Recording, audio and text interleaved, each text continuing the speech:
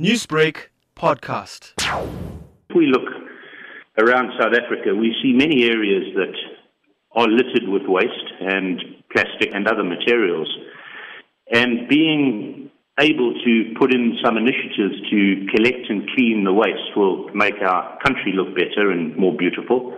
And it will clean the environment. And there's also the commercial aspect to collecting waste, recycling it, and returning it for reuse has commercial value as well. Talking about the commercial value, what is the impact of plastic recycling on the South African economy?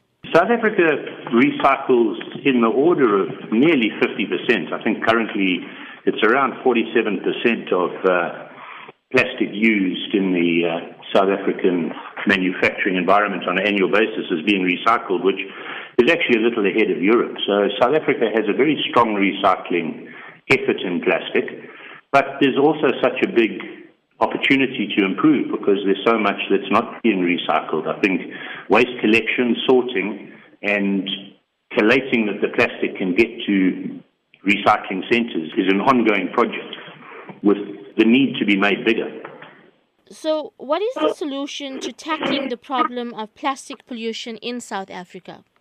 So I think waste removal and collection and sorting at dumps and tips, it's done manually in some areas and it can be done mechanically as well, needs to be improved and more effort needs to be put into general waste collection.